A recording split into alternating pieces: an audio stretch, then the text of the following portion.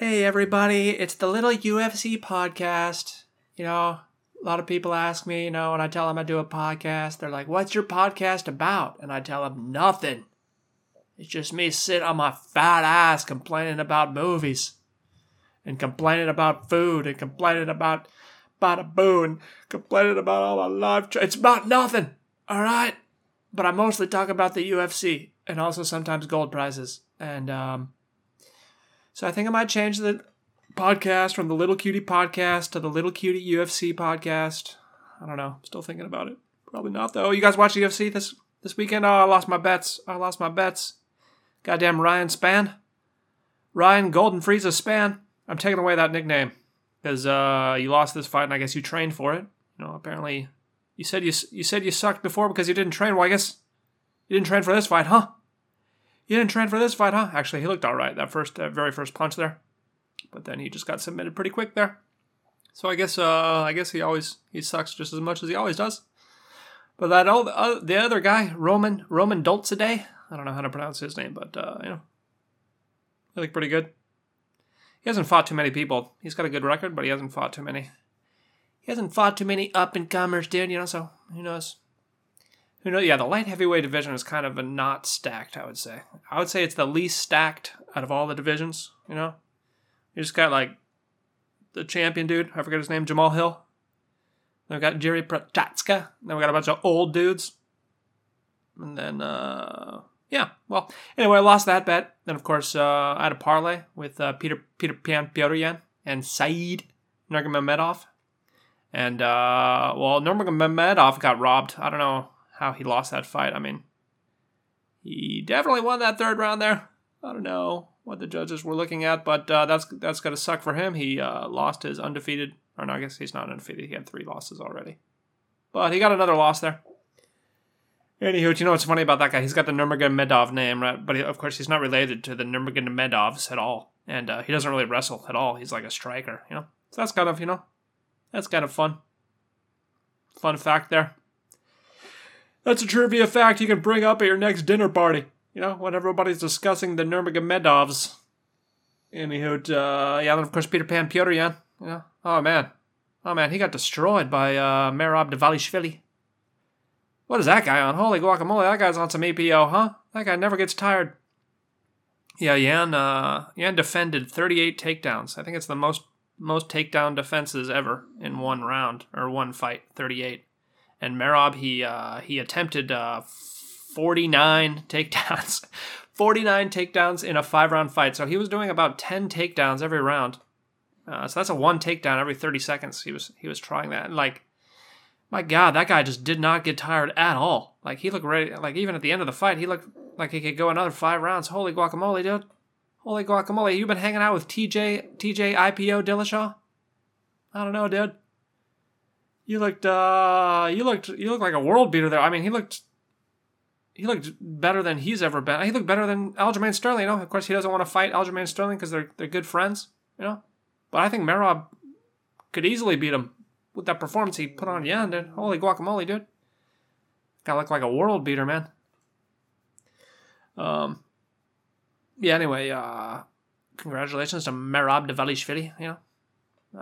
But poor Peter Pan Piotr, man. He was a champion. And then he made that one mistake. He made one illegal knee. Then he lost his belt. And then he's 1-4 in his last 5 fights. He must be depressed, huh? He must be slightly depressed, but then he probably just remembers that he has millions of dollars. So he's, probably not that depressed. But he's got to be sad there, 'Cause usually he starts slow and comes back. But in this fight, he kind of just started slow and then kept being slow. I guess maybe there was that one leg kick that kind of might have messed up his leg there. That might have been a definite hindrance in his fight game there. Anyway, enough UFC talk. We got hot market talk, dude. We got hot economics talk. Oh my God, you guys hear about the Silicon Valley Bank? Oh my God, dude. And also another bank, Silvergate Bank, which is not really a bank, it's like a crypto exchange. That one went bankrupt too. All the banks are going under, dude. Banking crisis. banking collapse, economic collapse, just like 2008. First dominoes, Lehman Brothers. Right now, the first dominoes, Silicon Valley Bank. Oh, what'd you think was going to happen when you raise rates? You think all these banks are just going to not go bankrupt? Oopsies. You know, and of course, the Federal Reserve, they had a special emergency meeting, you know. They're like, okay, well, we're going to insure the deposits of all the people that lost their money. We're going to insure their deposits. We're not printing money. The taxpayer isn't going to pay for this. This money, it just comes from, it's magic money. No one has to pay for it. Don't worry, this is not a bailout. Even though we're bailing out the bank, we're not calling it a bailout. Just like last year, we were in a recession, but we didn't call it a recession. And yeah, you know, apparently if you just don't call stuff what it actually is, you know, that's not what it is. So, you know, I'm not fucking your wife, you know. I'm sticking my dick in her pussy, but we're not fucking. We're just hanging out. We just call it that now. We just call it hanging out. We don't call it having sex. We just call it hanging out. And I've been hanging out with your wife for the last 5 years while you're in the military. You know, you get deployed to Iraq and I'm hanging out with your wife, not fucking her. I mean, my penis was inside of her vagina and then, you know, we weren't having sex though. It was just, I put my penis in her vagina, not sex. Anyway, that's basically, that's the new speak world we live in, yeah. Here in 2023, we're living in 1984 new speak world where they just make up words. You know, they're just like, oh no, not a bailout, even though we're just giving them a bunch of money for fucking up. Oops. Oopsies. Yeah. So anyway, yeah, that was quite interesting there last week, Thursday and Friday last week. You know, gold was going up even though the market was going down. There was a bit of decoupling, and of course. There was also like the jobs report. The jobs report was real good, you know. So usually that's bad for gold because it makes people think they're going to raise rates even more. But even though that jobs report came out, gold was still going up that day because I guess the fallout from this bank collapsing is more important to the gold price. Anyway, yeah. So we'll see what happens next couple weeks here. You know, this could be a repeat. 2008, man, 15 years ago. 15 years ago, repeat. Repeat, repost, rebuff, renew, release, relax. Yeah, I wonder what's going to happen there. I wonder what's going to happen. I mean, of course, I know what's going to happen. I mean, eventually. But I wonder what's going to happen in the next couple weeks here. I wonder. Hallelujah, all depends. You know, I mean, gold price, silver price doesn't really matter. You know, the problem is the COMEX. The COMEX exists. The paper market exists. You know, until that COMEX defaults, that's what I don't care about any of these bank defaults. You know what I care about is the COMEX default. And the COMEX is like the main metal, intermediary? I don't know, dealer? I don't know. You know, where people buy futures of metals. There's two main markets, the COMEX in New York and the London Metal Exchange. You know, those are the two big ones. There's another one in China, but it doesn't. Even the London one doesn't really affect the price that much. Most of the price changes happens in New York when the American market's open. But anyway, I don't really care about banks defaulting. I care about these metal exchanges defaulting because once those metal exchanges default, everyone's going to be like, oh, whoops, I forgot. We promised to give 100 times more silver than we actually have. Oopsies. We're going to need a bailout, except problem is you can't print silver. Uh-oh. Oops. You know, so anyway, buy your gold and silver while you can. And as I said before, I'm even contemplating just buying physical, man. The shit really hits the fan.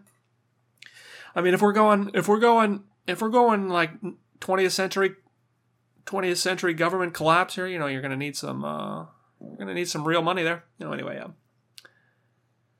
what else is going on here? Did some comedy shows. You know, did a couple comedy shows. You know, it was all right.